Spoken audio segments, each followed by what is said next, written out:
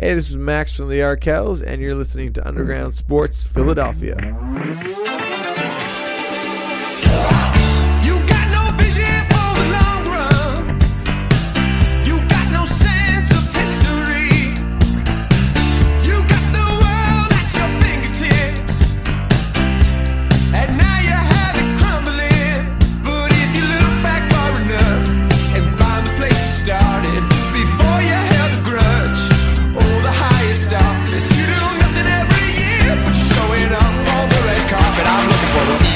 Champ.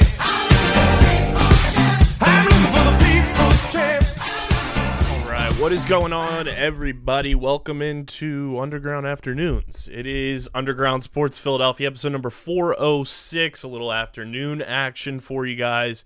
Matt and KB coming at you from Underground Studios.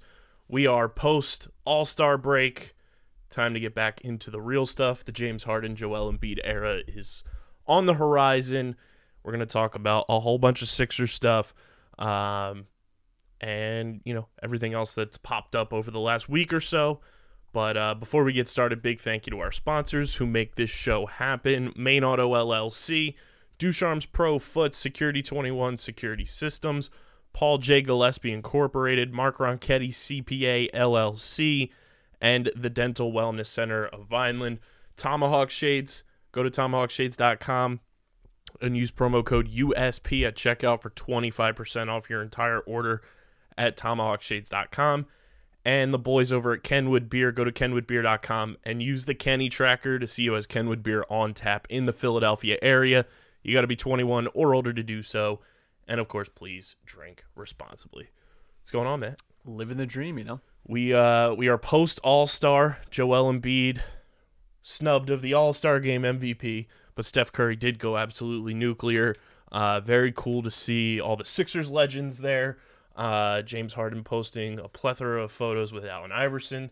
And we are on the horizon of the James Harden era beginning because allegedly he's going to be making his debut on Friday night. Yeah, it's him and Allen Iverson are kindred spirits to me. They are two guys I think would have really gotten along, really frequented this. Although I don't know what James Harden's opinion on TGI Fridays. I was going to say, I wonder if he's a Fridays guy. That's the true litmus club. It is fitting, though, that he's making his debut on Friday. Right.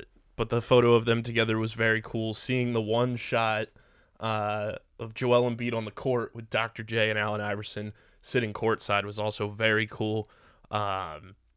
Takeaways from All-Star break for you. I talked about it on the last episode I recorded earlier this week. The dunk contest has lost all its luster for me. Yeah, I honestly, All-Star weekend in general is like just not something I'm interested in anymore. Really, no All-Star weekend is interesting to me. The only thing that has anything I'm at least interested in like tuning in for is the home run derby. Mm-hmm. That's the only festivity that I care about. Yeah, I just wonder. Obviously, like the way the All-Star game is done now is better than it was in years past, where you just break it down by conference, and that's the way that a lot of leagues are doing it now, right? But it's still just not. I wonder if in the next 5 years we're gonna have like a real change in this because it's just not fascinating anymore. No, the dunk contest used to be like one of the only things to look forward to. I actually think it's the least interesting of all of those events now. I feel like the 3-point contest, the skills competition, are like way more fun and engaging. I just feel like with the dunks, you reach like a natural, ceiling because there's only so many ways you can dunk a basketball before it just stops being interesting. And I feel like we've seen it all now, and there's just not much left to do. I do like that. Ja Morant is going to be like the LeBron of his generation, and that everyone's going to constantly be begging for him to do the dunk contest, and he's just going to refuse.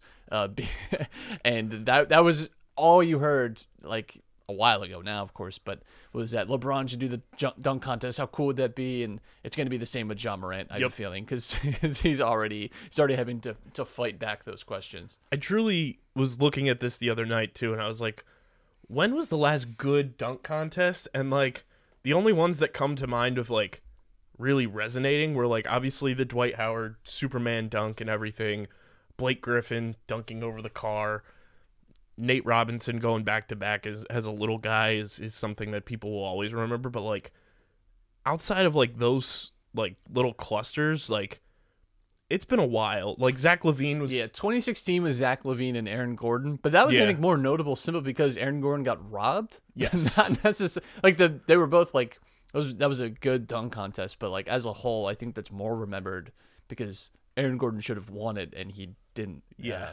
That's about it. I couldn't tell you a single thing about the dunk contests in between. I honestly didn't even know Donovan Mitchell won the dunk contest. I couldn't tell you a single thing he did during that dunk. I think the All-Star weekend in general is not.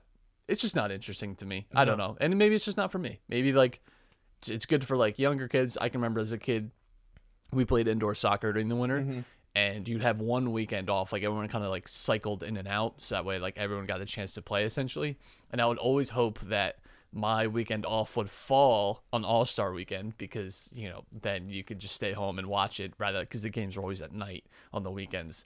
Never did. And I was always pissed because I had to like catch and this was, you know, mid-late 2000s where like highlights weren't just accessible. Like you had to hope for wait for SportsCenter. You had to wait for the ticker on SportsCenter to scroll to like all, you know, dunk contest highlights and stuff. And that was it. So yeah, I maybe it's just not for us anymore. Maybe it's just meant for like a younger audience. I don't know. I don't know if are kids interested in it.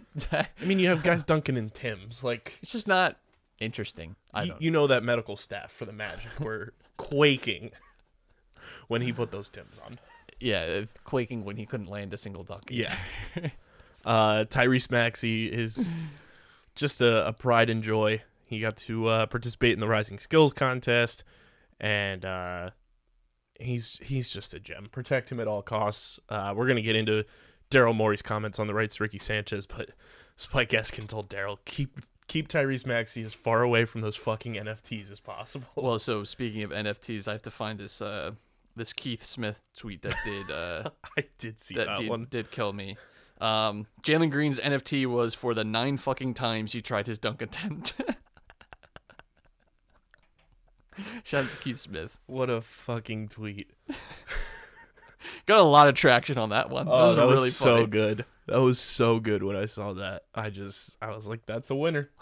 That is a winner. But the imminent buyout candidate has not been bought out yet, so we don't know who Daryl was talking about on the Ricky. But yesterday, being Tuesday, Willie Cauley-Stein signed a 10-day contract with the Sixers. There's your new backup big for at least the next 10 days. Yeah, he's an interesting player because I can remember post DeMarcus Cousins trade, Willie Cauley-Stein was pretty good on the Kings. Enjoyed some success and then ends up on like the Warriors as well. Like he's played in some like interesting situations now. He ends up getting waived this past year in favor of Marquise Chris and has just has been available since then. And it feels like we're just kind of kicking the tires on this to see if it's like a cheap option for at least the rest of the year. But I do think there's some like intrigue there. And so like he's not an amazing player by any stretch, but he can certainly give you something defensively. That was always one of his like skill sets. Even if you go back to like pre-draft analysis of him, and that stuck within the league. And hilariously is a better playoff free throw shooter than Ben Simmons. 3 for 3 in playoffs. So there you go. Incredible. And I think this is kind of just what the Sixers front office is going to be looking for until a buyout candidate, if that buyout candidate is a big man, becomes available. Because, as much as we want to see B-Ball Paul and Charles Bassey, kind of get rotation minutes at that backup big, they're still learning. They're still rookies, and it's tough to put all your eggs into a rookie's basket when you're still kind of clawing and fighting for playoff positioning now. And you want to have Doc get his best look at a playoff lineup as much as possible throughout the last couple months of the season. And who knows if either B-Ball Paul or Charles Bassey will be playing in the playoffs. Yeah, I would very much doubt that they'll have that kind of role. The buyout market is weird because there are some guys traditionally that you'd expect to already be bought out or perhaps, on their way, like a lot more news than there isn't. Like Dennis Schroeder's a good example. Someone that seemed very likely, was going to be bought out by Houston and now isn't. And I think some of this has to do with the fact that guys might be like forecasting, looking at the free agency market this summer and thinking they might be better off waiting until then or trying to just get a nice deal with their own teams, maybe punt free agency for another season or two.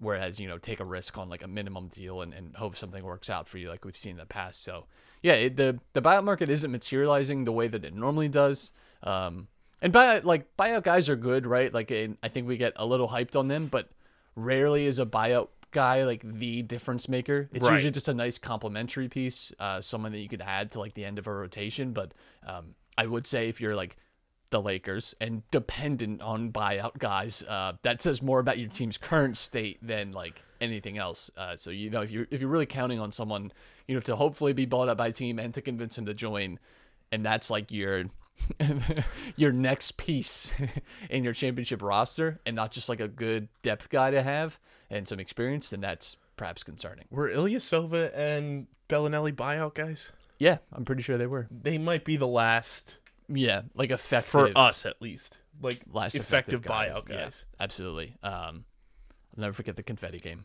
Where were you? What if I told you? Awful experience. So, obviously, Daryl goes on the Ricky. Who do you think this buyout can... Because he seemed very, like, locked in that they know who it's going to be. But since it hasn't happened yet, he obviously couldn't comment on it. And this was all brought up when Mike Levin said that Tristan Thompson had been bought out, but he was going to be signing with the Bulls. So there are two names that seem to be the consensus about who this mystery man is. It's either Derek Favors or Robin Lopez.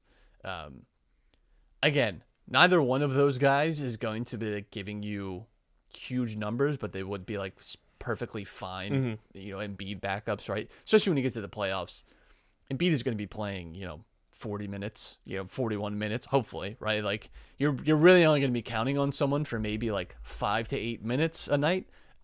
If that, even like depending on like what the series turns into. Neither of them are bad options in that role. But it's hard to say because Daryl definitely did speak very certainly and absolutely that this is going to happen. He just essentially can't say it yet, probably because they're still within contract with their team.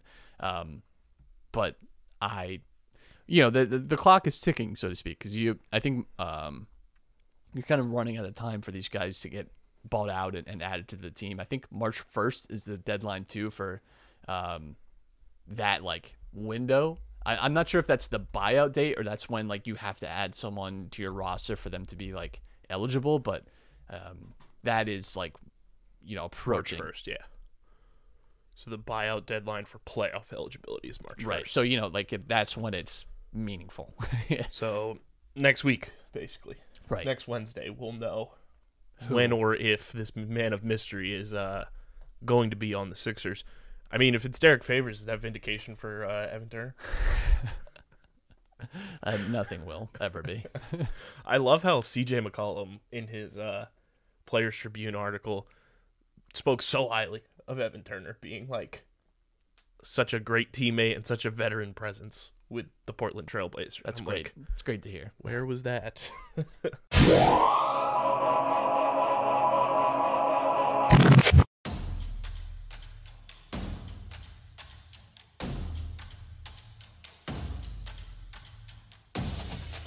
Top bins, top tier commentary. Top drawer, upper 90. You already know. You it's more of a lax already term, isn't it? know.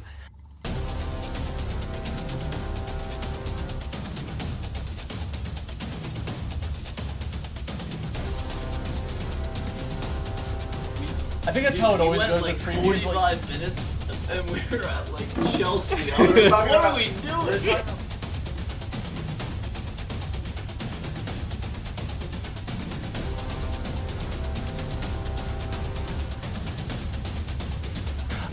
I'm Dominic Ponteri, I am Matt Ketzer. and we are here to talk about Champions League soccer today.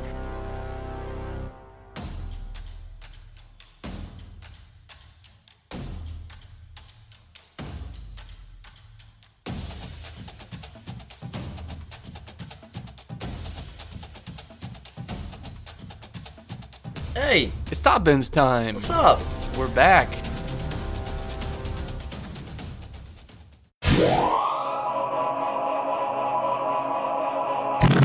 Derek Favors is interesting, though, because he's still under contract for next year, Right. which I feel like would make it tricky to buy out, but it's also not as difficult, I think, because he's playing for Oklahoma City and they're just full throttle tanking. Right. Like they are They don't care. any like veteran player on Oklahoma City, I think is always going to be a like buyout rumor guy. That's just SGA. it. I mean, with how young their team is overall, SGA is like a grizzled veteran at this point. He's seen it all. He has.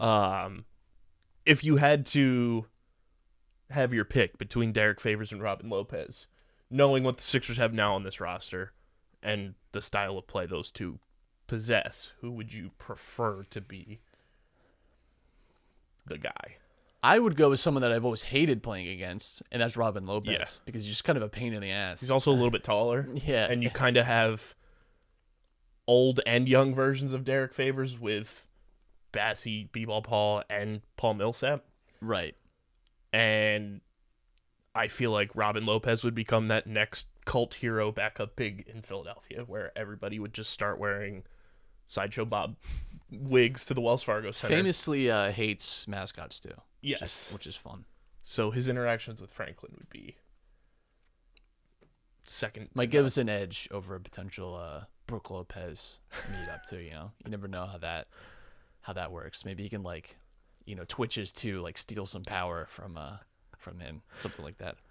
Speaking of twins, not to deter from the Sixers talk, but Not twins, brothers, I should say, before someone gets upset. Right. But let's be honest. brothers. They could be twins and no one would question it because they look exactly alike. Did you see this picture circulating online of the twin brothers who married twin sisters? I did, yeah. And then subsequently they both had twin So babies. Sarah, my wife, told me that was BS. Like there was some, it wasn't like totally true how it was worded. Yeah. And they already have a TLC show, It is. but it is bizarre. I think like there was like a surrogate involved, something like that. Because the quote tweet I saw was that tweet with TLC is losing their mind right now. In a good or a bad way? In a good way, because Oh, like to okay. offer them a TV show. Because there's just no, like, that is such a TLC show, which it already is. There you go. Yeah, because the That is art imitating life. viral tweet says identical twin brothers Josh and Jeremy married identical twin sisters Brittany and Brianna. Both couples gave birth to baby boys at the same time. Although technically cousins, the boys are genetically brothers. It gets more weird. Both families live together in the same house. That's the weird part. That's the weird part. If you have any takeaways. I don't know that they are, but that just screams like sister wives stuff, Like, If we're just talking from that tweet, like family tree wise, you're cousins, but genetic makeup, you're brothers. That's the weirdest shit so far I've heard in 2022. And I don't that's know. saying a lot. I don't know. I don't know about that. Granted, we still have like 9 months to go, but Right. It's a weird story. we could have another set of babies. I think there was something with a surrogate in there, which probably makes it weirder, actually. Yeah. But what are you going to do? Yeah, I agree. I think Robin Lopez makes more sense, but allegedly he's not seeking a buyout from the Orlando Magic. No one seems to be seeking a buyout. Yeah. Which is Also weird. fascinating. Um, Which is fine. If the Sixers, if this is their roster, I'm not like, it's not like years past, it's like, we have to do something. It's like, let's just roll with this. I think part of that is because we haven't seen Harden play yet. Mm-hmm. So there's almost this sense of, we don't really care. We just want to see Harden play. Yeah. And until we see him play too, like there's still, I think, question marks in general about how this team is going to operate, but like, it's still mostly just optimistic. And like, if we don't get anyone, we don't get anyone. Where in years past it felt much more crucial at this deadline to add an extra player, an extra body. yeah. And also, like, remembering the comments from earlier this month before the Harden trade happened where Doc was like, we need a backup point guard. Right.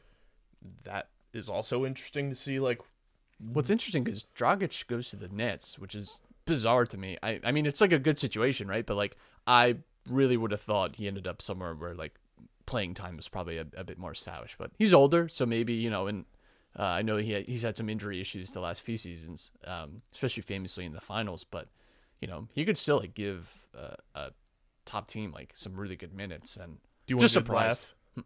Give me a good laugh. Dragic and Ben Simmons are teammates now. Yeah, it's really funny.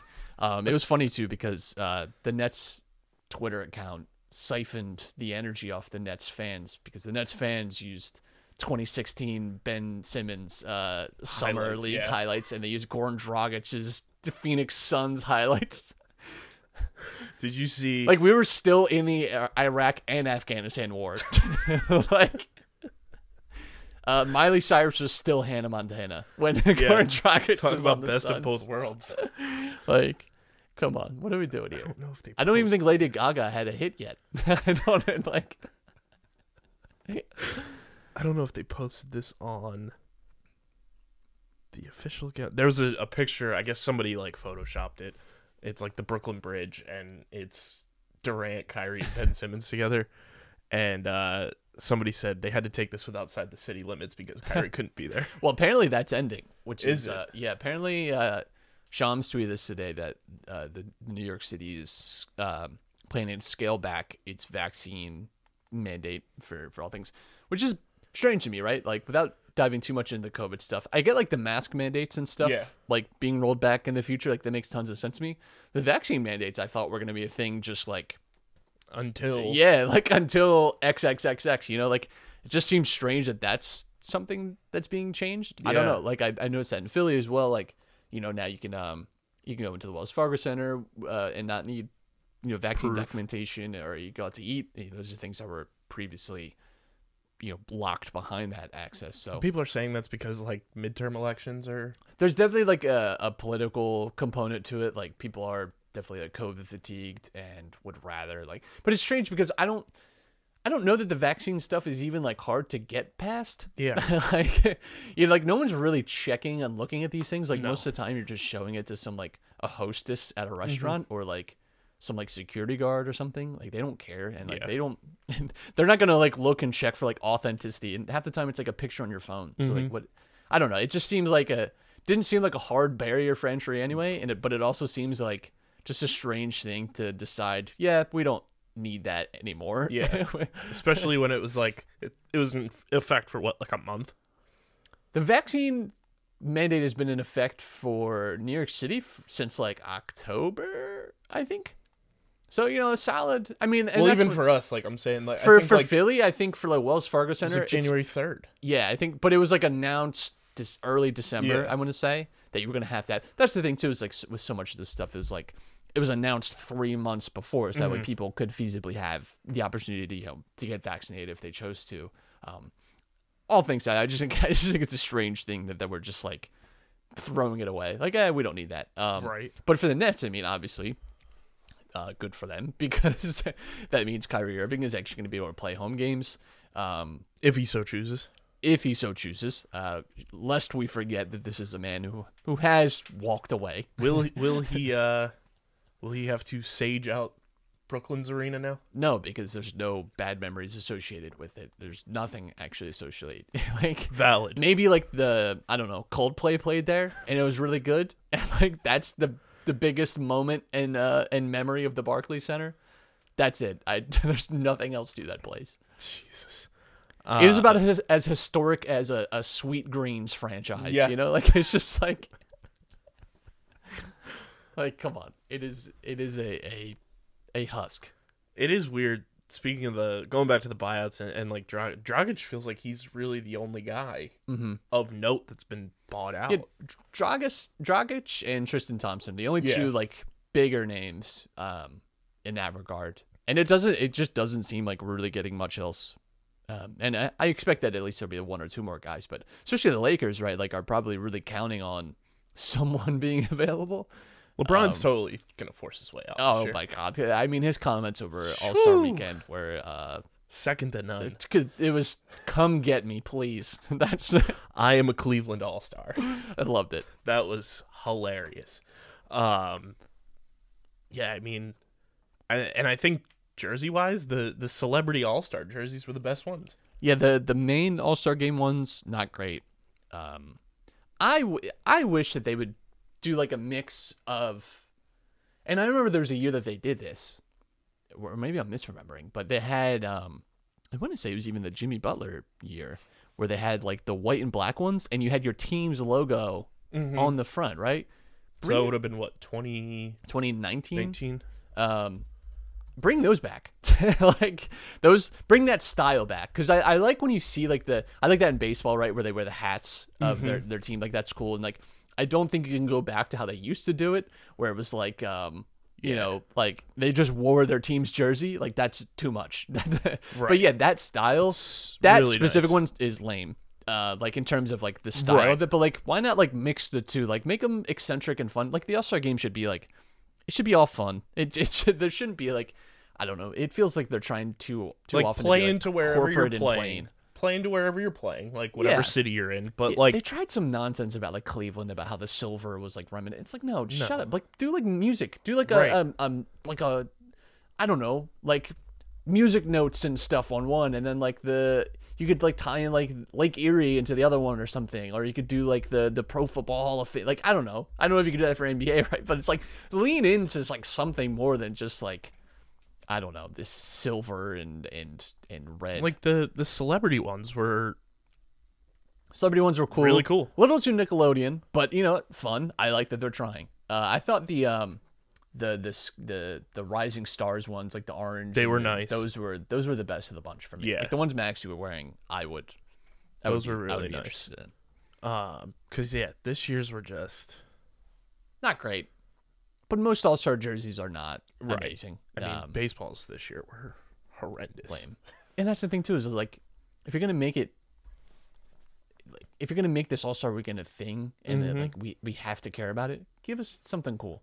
Give us something to look Give us something at. to talk about. No, who's talking about those jerseys? No one. That's like that looks like you go to, Wildwood like, Boardwalk. yeah, you go to Wildwood Boardwalk or you go to like Foreman Mills, and that is like, you know, like a $5 jersey that you get just to have like a basketball jersey to like play in the park with. Like it does not look good, and that's like $120 that they're gonna ask you to pay for that too. Just And you have to get you're not like buying that for no reason either. Like you're probably buying that because Embiid made the All-Star game or whoever. Like you're buying it with that player's name, so yeah. you're gonna have to pay. Or some sort of like jersey collector is Right. buying that because Just- even it's for just- that same reason, just like, stupid. oh, I have all of Embiid's jerseys. Or Just make them cool. right. Make them cool. Not hard. Let's get into the fun comments. Danny Green on his podcast, talking about a lot of other people's podcasts. No free plugs, but Danny Green's Inside the Green Room this week finally opened up about Ben Simmons and his comments. It's shocking how they've changed over the last couple of months from when Danny Green once told us we had to be better fans, and now seems like In Danny Green's defense, I will say this: that was pre a lot of the Ben Simmons True. drama. That was when it was still very much in its Very new. infancy, and that was also probably when he was under the impression that Ben was probably at some point going to be back on the team, and was probably just paying some lip service, being a good teammate. Fair enough, but carry on. So the quote here says, interesting dynamic of how things went down, interesting dynamic of who went with Simmons. I haven't gotten a chance to talk to Seth Curry and Andre Drummond yet, but I know they weren't on the most of cordial terms when I was in Philly with Drum and Seth. The Get in the Hole podcast, hosted by Stephen McAvoy and John Mavalia. Be sure to follow us on Twitter at Get in the Hole Pod, and be on the lookout for a ton of great content keeping you up to date on the world of golf. Releasing weekly, a part of the Underground Sports Philadelphia family of podcasts, wherever you listen to your favorite shows. And he said he'd be highly surprised if he even plays March 10th, which that writing has been on the wall like since the trade happened. Yeah. But Danny Green in this very politically just seems like he's saying, I don't like Ben Simmons, but I'm not going to outwardly say that. And I don't have like a concrete real reason to hate Ben Simmons other than that I just kind of don't like him. But By if he says hi to me, association. I'll say hi to him. And that's it. But he's probably not going to say hi to me. So I don't care. Yeah. That's really Welcome to the good side, brother. yeah, welcome. You've been Ben pilled. Congrats. Now you understand. So he goes on to say, like you said, now will we shake hands? Probably not. First, I'd be highly surprised if he even plays in that game, being the March 10th game when the Nets come to Philly. I don't know where his health is mentally, physically. I know he had other issues, and we all know he does not like to play in Philly. So if he does play in that game, I'd be highly surprised. But say that does happen, I see it as being a very hectic playoff-like environment, atmosphere, to where it may be very rough for him depending on how he acts. I don't have any ill wills towards the guy. I don't hate him. I don't dislike him. It's just, for me, it's whatever. I don't waste more energy going out of my way to dislike him or spend any more energy trying to go out of my way to hate him or do things to him. If he comes up and shows love, I'll say what's up. That's the type of deal I'm on. But it all depends on how that game goes, how he interacts in that game, and how well he plays, how cleanly or non-cleanly he or us plays against each other. That's going to determine how we shake hands. But I highly doubt he plays in that game. And if he does, I highly doubt he wants to shake hands before or after that game. Well, there's a quote here, too, that I think got cut out of that a little bit. But it was, I understand you have a mental health issue. I understand you don't want to play where you want to, whatever it is. You did what you needed to do to make better for you and your life. That's cool. Do I think you could have handled it better? For sure, because we had nothing against you as teammates. Still have nothing against you. Yikes. It very much sounds like Ben was I don't want to call it pariah, but a focal point of frustration within the locker room. That's how it would be written in an ESPN Plus article, right? A focal point of frustration. Using Woj's thesaurus. Yeah. Did you also see Joel Embiid linked up with Big Fendi? I did. That's amazing. I know people have said it. I'm the first to say it, but I think we did find our bell ringer for March 10th, which sucks because that means we're losing that game. Because anytime we've had a cool bell ringer, it is blown every up single time dramatically in our Harden, face. Triple H. Like when we broke Meek Mill out of prison. How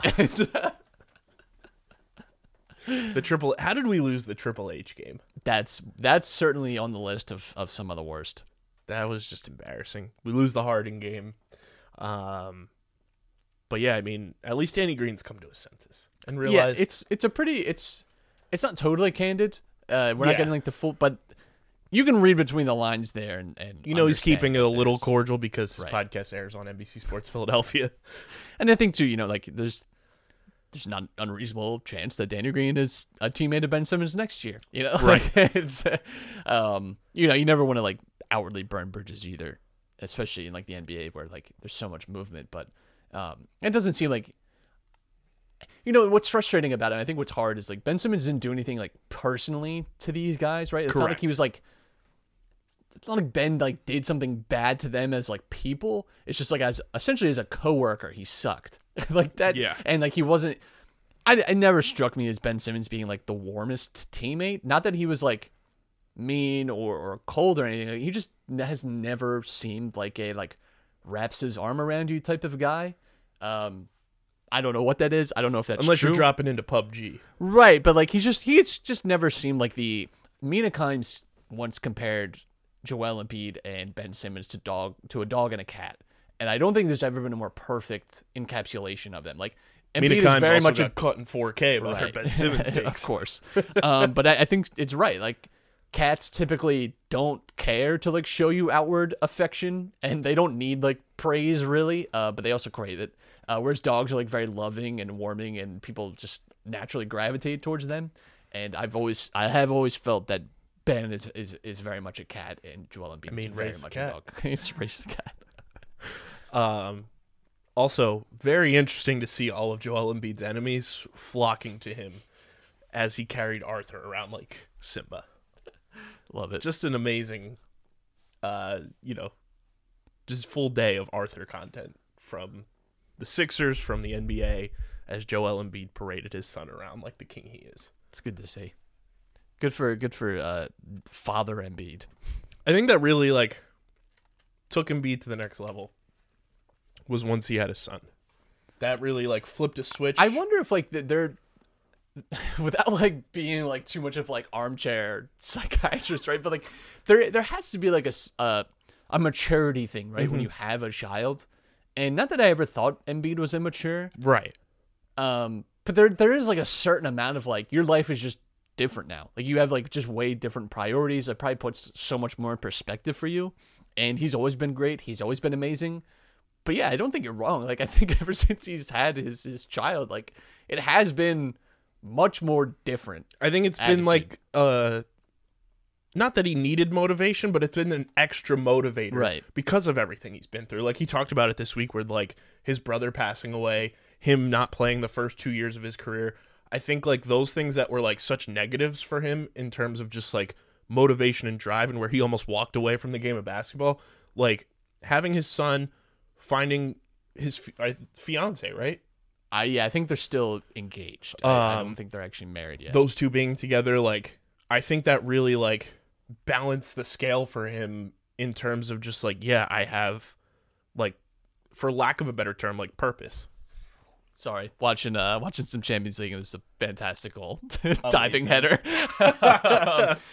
You know what? Embiid would approve of that. What I find really interesting too is like, it is. I do feel like we've had this like recognition of like, especially with the Zion stuff now, of it really wasn't Embiid was never a guarantee to be this good, right? And to like, there was a time in that 2-year span where like there was actual questions about his like, how many games was he going to be playing, if ever. And it did feel like, and I do think that's also like, besides the fact that Embiid says the right things, very much has like just blended very well with like the city's attitude and like endears himself to the fans in a great way. And it's like the best player I've ever seen put on a Sixers uniform, and very likely at the end of his career, I think will probably be the best Sixer ever. And I think those first 2 years too really encapsulate that, because he was all we had. Like and he still now is like the only holdover from that. So like he is more so than a lot of other like homegrown stars, like really I think embedded in the fabric of like Sixers fandom. And I think the same as with Zion now. Like he clearly wants out of New Orleans and stuff, but like there are questions about like his future, and it just can't. It reminds me so much of like Embiid and like so many people like asking questions and speculating, and there's no guarantee that he turns out in the same path, right? And Zion's an amazing player. You could make the case that his age he showed way more than Embiid did at his age. Like it's just spectacular to watch. But my message would be, before you like say that Zion's never gonna make it, like familiarize yourself with flying to like Dubai or whatever it was to get the bone graft surgery. Like just think about those for a minute and then circle back. But when you consider like the circumstances and the odds that Embiid like worked through and persevered, and now is like, it's still every season improving in some way, and that's amazing. Our guy, friend of the program, Ryan Jones, tweeted this. Like, he quote tweeted this over All-Star Weekend, if I can find it here. Pretty much just like summarizing why we as Sixers fans like fully have like this like intense and increased attachment to Joel Embiid because of everything he's been through. And that's like the reason why like you see Sixers fans like going to war on Twitter and like on social media about Joel Embiid, is because we had like, he said neutrals don't really understand the attachment we have to Embiid, but this is a huge part of the reason why we had to wait for 2 years to watch him when everyone was saying he may never play. We had no choice to believe, and he delivered beyond even the wildest expectations. That January where he comes back, and we have that like, I don't know, like it's 20 games where the Sixers are great, and you see him play, and you're like, holy shit! Like this is where it's at. Like this is what this is like, and you had that to hold on to. And he followed up and said, the night of his second surgery that it was announced was one of my darkest days of sports fandom. Only things that were worse was the NFC Championship game versus the Bucks, Super Bowl 39, and the 2019 UCL final. But it was all worth it. We made it. And Champions League final was great for me personally. It's one of the better days of my life. It's a pretty good one. Pretty good day for me. Out of that. That was a pretty good day for me. But yeah, I mean, I'm just ready for these games to start with Harden. Absolutely. And it sucks too. We have to wait till Friday. We don't even get like the first night back, and it's like I think it's an 8:00 game too. So it's like we don't even get like the normal like 7. Thankfully, it's not like a 10:30 or 10:00, because there's honestly no chance I'm making it for that. But it's 8:00. So at least we'll, at least it's a reasonable time. And it's a Friday, right? So like staying up a little late, fine. But yeah, if especially if he's back for like that marquee game against the Knicks. at home, that's Nice little what stretch you're of games here for the Sixers, though. Like, you get 3, like, decent games against the Timberwolves, 2 against the Knicks, and then you get the Cavs, the Heat, the Bulls, the Nets. Yeah, a lot of opportunity to like make up ground in the East, which is like really compact still. Like you look at it, it's The Sixers are the 1 3rd through seed. 1 through 5 could shift pretty easily. Yeah. Like no doubt about it. And you expect the Nets to improve, obviously, but as it's, I mean, one of the Celtics, Raptors, Nets, if not 2 of them really, but at least one of those teams is gonna have to do a play-in. And you expect them to win, of course, but that's Crazy. yeah, that's crazy. Like, I think that's a testament to how just challenging the East has been. But and part of that has been COVID issues, right? Like this year, Right. it's been very different than years past in terms of how many games have been lost, just more due to circumstance rather than actual like matchups or talent or whatever. Like, but the East is very compact, so every game matters. 100%. Did you see all the news yesterday that broke with women's sports? I did not. I knew Sarah was telling me something about. I know the women's soccer team got equal pay. Yeah, they had won some lawsuit. There was something with the WNBA, which I'll find, and then every ad slot was sold for women's March Madness this year. Good. That's good to hear. Yeah. It's dumb that we treat women's sports as lesser thans because they aren't. Like It's it's weird to me. What's weird to me too is like it's the same sport, right, and I don't know why there's this like aversion with to unbelievable talent. Right. I just don't get why there's always this aversion of watching it, like familiar and like you also don't have to watch it either too. Like I think that's important to put in the discussion. Like no one's like making you watch this, but you also don't have to be a dickhead if you don't watch it, Like, Right. no one's forcing you to watch and no one's forcing you to comment about how you don't watch, right? So like choose if you want to, but the women's national team getting that pay is important too because the women's team is just as, if not more, popular than the men's team. And better. Way better. Like, they're one of the best teams of, I don't know, the last 30 years in women's soccer. So, like, for them to not have the equal pay, the things that they're fighting for, when they're certainly, like, worthy of that is, it's just what's right in my mind.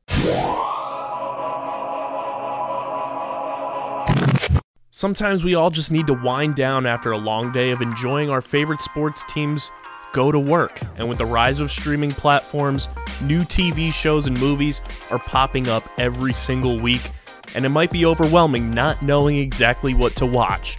Well, that's where Streamer Season comes in, the exclusive streaming platform discussion podcast for TV and movies on the Underground Sports Philadelphia podcast network. Join me, KB, and a plethora of our hosts right here at USP breaking down all the new TV and movies that you guys should be watching across all the various streaming platforms that are available to the masses. Catch us on Streamer Season wherever you get your podcasts.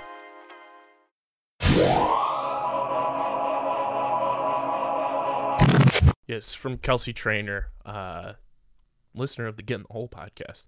She is formerly with Blue Bloods CBS. Mm-hmm. She tweeted, U.S. women's national team equal pay lawsuit was settled for $24 million. March Madness women's basketball sold out of ad spots on ESPN. First college game day in 11 years with the Gamecocks women's basketball. 3.54 million viewers for the gold medal women's hockey match.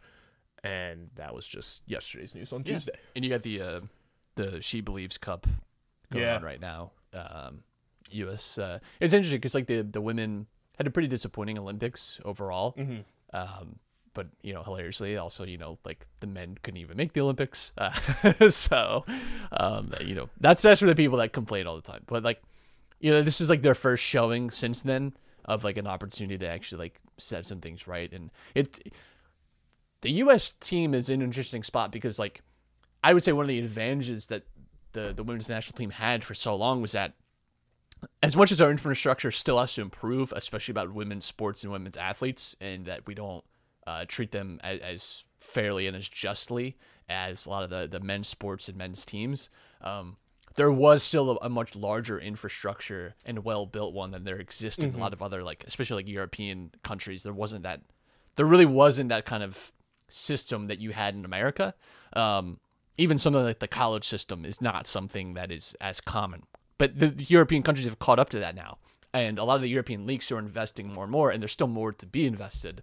And that's like definitely a big fight that like women's athletes are having there, especially in the soccer realm, because a lot of times it's like the men's team, like there's a great example, Liverpool men's versus Liverpool women's. Liverpool women's do not get the same funding, even close. They weren't even playing like the same facilities and stuff, and that's not fair or right, because you can't call them a Liverpool team and not have them training even at the same grounds. The facilities that they're using are of poor standard. The stadiums that they're playing at aren't good.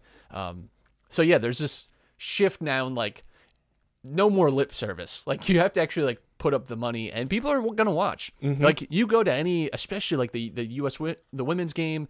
The USL is getting like a lot of like coverage, like the WSL, like in the Premier League WNBA.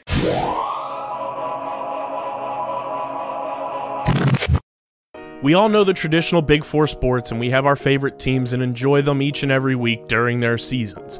But what if I told you the fastest growing sport on 2 feet doesn't involve football, baseball, basketball, or hockey?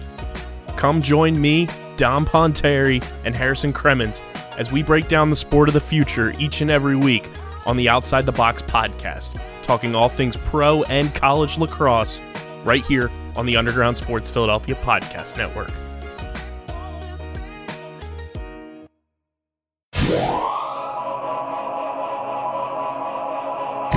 Like these organizations, and not that they should even have to be like, oh, look at the money opportunity, right? But like, just give them like at least the decency of equal training grounds, of equal, services and staff. Like that's, to me, that's basic. Like it's if you just think about it on a true like workers' rights level, it's basic stuff here. So I'm glad that they're getting those opportunities and that those things are changing for the better, because they shouldn't have to change. But yeah, it should have been glad that that way from the start. Right. I know this is off the cuff, but obviously talking about women's sports and like the whole push to get the WNBA into Philadelphia, what would you name the WNBA team? I don't know. That's tough. Off the top of my head, man, I would want something like deeply unique to Philly. Like I would love like the Philadelphia Bells or something. Like something like that. Thinking. Like give us something like really like, I don't know, like don't give us some dumb generic thing. Like I would like something cool. And I think of like a WNBA team would do great in Philly as well. So good, because like Philly is like, especially with like non-traditional sports, like you obviously cover the Wings, and those get like plenty of attention. I can remember the Kicks growing up, the Philadelphia Soul. Like if you are just a sports team that exists in the Philly area, you will be loved. You will be watched. Like there is like a market and an audience for everything. Even the Union have like right ascended from being in that realm to where I think a lot of people now associate them with the major four. There sports. was a poll about soccer that it was with a certain age demographic. I want to say it was 18 to 30.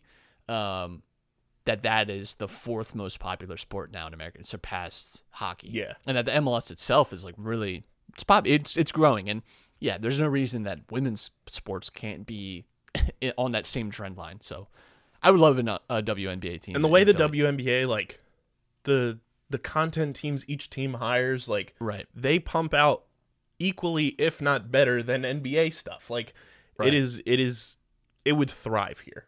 100%. It absolutely would. And I mean, it's Wells Fargo Center too. Like as much as we bag on the Wells Fargo Center sometimes, like there's no bad seat in the house.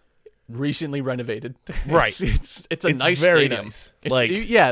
I don't know that we give it enough credit actually. Like it's a really nice stadium. Like it's a nice day out. Like it's clean.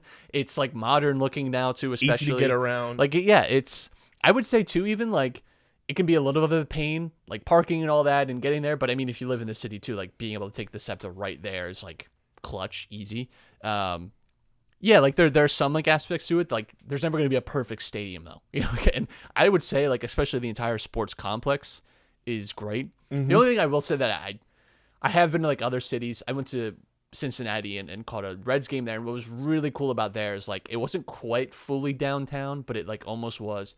But like there was a lot of like you could walk around and go to like restaurants and bars and stuff. That's the only thing, and I do think that development is changing now. You know, like you have the hotel there now, that you've had Xfinity Live for a while, but like having some like other places there now, having some other places to go and see and like be able to walk around a bit. And you know, I feel that like might be with the next step.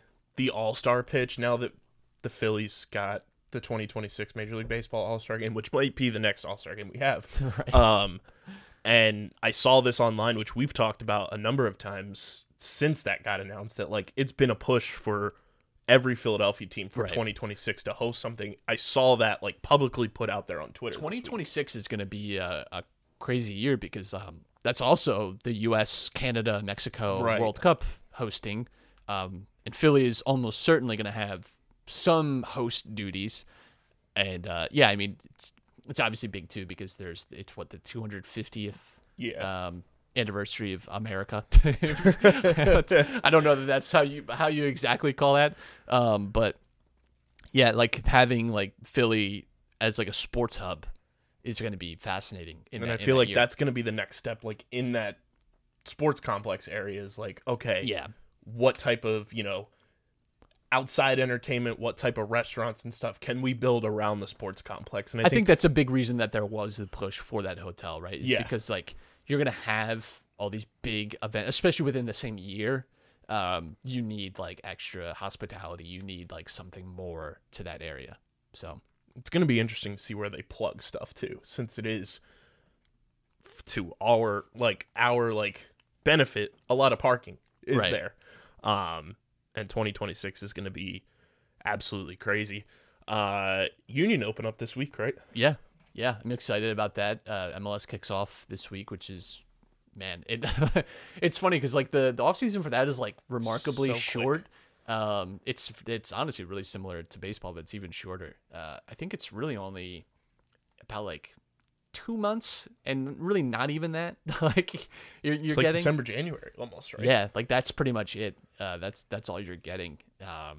So I'm fascinated to see how the Union do. They've obviously had like a lot of roster change, so it's going to be like some of the bigger faces that we've seen over the last few years aren't there anymore, and it's going to be a little bit of a transition year. But they're still like definitely one of the better teams in the East.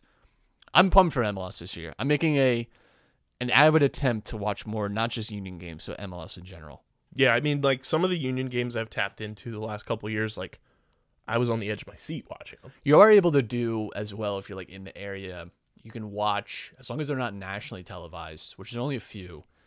You can watch them on the Union's website, which is like for me awesome. And I wish more local sports did that because like I don't have cable, so I don't have like I don't have NBC Sports Philadelphia And the nice thing now, I think, in my wheelhouse, you can just go on the website and watch. They've been putting them on PHL 17 a lot too. I don't have that either, unfortunately. But yeah, like it is really accessible to people, which is good. That's how you get people interested. Put it on TV, make it easy to watch. Put it online. And that's what they've been doing with the Wings too. Like every single Wings game now is on TV, which I think. It's, baseball. Take a note. You have 162 games. No one's watching every single one. Make it as easy as you possibly can for people to watch all 162. Yeah, instead of paying, $250 for MLB TV. It's so bad. It's so stupid. I love how these meetings are lasting like 15 minutes. Yeah, it's great. It's really makes you positive about the future of the game. I was talking about this with somebody the other day. I said, I don't think, and we've talked about this, I don't think there's been a commissioner in sports that hates the sport they work for more than Rob Manfred. He makes Gary Bettman look great. He's outwardly venomous about baseball and its history, which is so strange. Like Roger Goodell, people always say is you're the worst and whatever, but his job is just to protect the owners and speak for them, and he does that, and that's why he gets paid $40 million a year. But yeah, it's hard. Manfred is outwardly aggressive in ways you don't have to be, and bad in ways that you shouldn't be. Right. And it's he just makes himself such an easy target to be talked about in such a negative light, and he does it to himself every single time. I think it's also a holdover from the fact that so many of the baseball owners themselves. Like we talk about like the dinosaurs that own NFL teams. I mean, the baseball owners. I mean, you're talking like way worse.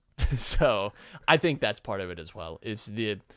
There is like an older. We see it a lot in like how people talk about players celebrating, and we see it with the Hall of Fame voting and all that stuff. Like there is a veneer of like really old school mindset within baseball that is just it's toxic and negative, and it just isn't. It's not modern. It's not with the times. It's not what people want anymore. And all the things they try to do to make it modern suck. Yeah. Oh, you didn't like baseball coin? Manfred coin. It's just a hunk of metal. Digital. Although the one thing that's come out of these meetings is that the universal DH has been agreed upon. That's great. It'll look really great in 2024 when we can. That's like the one thing that benefits this Phillies roster. Yeah. As it's currently constructed. But you still have people like freaks even upset about that. It's like, God, change isn't bad. Yeah. Like just because things are different now doesn't make them worse. You Like- know? Like Is it fun when a pitcher goes yard and hits a home run? Right. Yes. But how often is it happening? well, if you're watching an Angels game, The other bit of baseball news is the rumor swirling around that Freddie Freeman, it's very unlikely that he's going to re-sign with the Braves. And I swear to Christ, if John Middleton does not get on his phone the moment the lockout ends and brings that man here. I would love the next time that I'm at a Phillies game and I see his face with his giant teeth on the big screen if I didn't have to get pissed off looking at his numbers, you know? Because he's always hitting like 340 against the All the Phillies. time. Like Like 12 home runs in his last 15 games against us. Remember last year when he went hitless in that 3-game series, and we were just like, "Oh, this is not going to bode well down the line." We're And then he gonna absolutely pay. torched We're us. gonna pay for that, and we did. I mean, could you imagine? It's more than likely not going to happen because John Middleton doesn't like to dive headfirst into the pool of spending money. But could you imagine a roster with Freddie Freeman and Bryce Harper and Real Muto on it? Yeah, it's gonna be what? The NL What's East that, like 87 wins? the NL East castoffs. Yeah. Yeah, we would be like, we're like the garbage team, but not like in like a bad way. But Right. like we're just like we are collect the people misfit who are toy unwanted. island. It's bizarre. Because it's like literally outside of Rhys Hoskins last year and Alec Boehm, I guess, as the starting third baseman, every one of your starters last year, I'm not even counting center field because that was just a circus in and of itself, but That was every a other traffic starter count. was brought in from outside the organization. Yeah, that's good. It's healthy. Because it was McCutchen, Harper, Didi Gregorius, Gene Segura, Real Muto. It's healthy and sustainable. And then your best starting pitcher was from the Mets as well. Healthy and sustainable. Nothing wrong with it. You can totally count on doing that forever, and it's certainly not going to lead to you just middling out. It's a great idea. I just hoping Mr. Mattingly, who we brought in, is the answer with this player development stuff. The thing is, it's gonna take like 5 years to find out. 100%. Because like the next we talked about this when it happened. Like Mick Abel, Andrew Painter, and like Right. all the guys we drafted like the last 2 or 3 years. That's who we have to wait for to like reap the benefits of all the drafting that Barber's done, and then all the player development down on the farm when it happens, which might be a lot this year because Right. who the hell knows when the actual Major League Baseball season's going to start, but all the minor leaguers are down in Florida. Bryce Harper's in Clearwater. Fans are stopping him on his bike rides to take pictures with him. Yeah, it sucks. Doesn't seem like right now baseball, if it even is back, it's not starting till like May. Yeah. You know, and that it's gonna be a bummer when we have a summer without baseball, because it doesn't look good. See what happens when you change the Fanatic? Yeah, it's a curse. If you would have just kept things that the way they Courage were. the Cowardly Dog episode. We have to like return some ancient slab. We have to carry Madame Zeroni up the mountain. Well, it was there was some kind of tablet that the old fanatic was inscribed on that we've broken or something. Yeah, it's the Declaration of Independence. Where's Nicolas Cage when you need him? The crack on the Liberty Bell is growing larger every day. Did you see? There's a I forget what the name. I think it might be called Pig. It's a Nicolas Cage movie where he's playing Nicolas Cage. Only John Malkovich gets to do that. Which I saw the trailer for that and I said, this is the most Nicolas Cage thing I've ever seen in my life. Unbelievable. Be sure to follow us on the socials at Underground PHI, Twitter and Instagram, twitch.tv/UndergroundSportsPHI. Subscribe to the YouTube channel. We are 34 subscribers away from 100. That's where we want to get before we start posting full video episodes on the YouTube channel. So subscribe to the YouTube channel, linked in the description of every podcast. You can follow me on Twitter at KBIZZL311. Follow Matt at Matt Castorina. Check out the website, undergroundsportsphiladelphia.com, for all of our written content. And subscribe to the podcast feeds. 5-star ratings and reviews on Apple Podcasts, Spotify, or wherever you get your podcasts. We are there.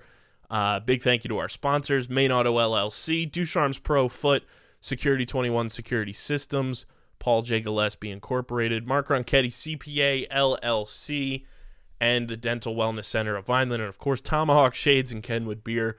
Go to tomahawkshades.com. Use promo code USP for 25% off your order at tomahawkshades.com. And Kenwood Beer, use the Kenny Tracker at kenwoodbeer.com to see who's got Kenwood Beer on tap in the Philadelphia area. You got to be 21 or older to do so. And of course, please drink responsibly. This has been episode number 406 of Underground Sports Philadelphia. We are on the horizon of the James Harden era of Sixers basketball. We will catch you guys next time, but until then, we are signing off. Peace. People's champ.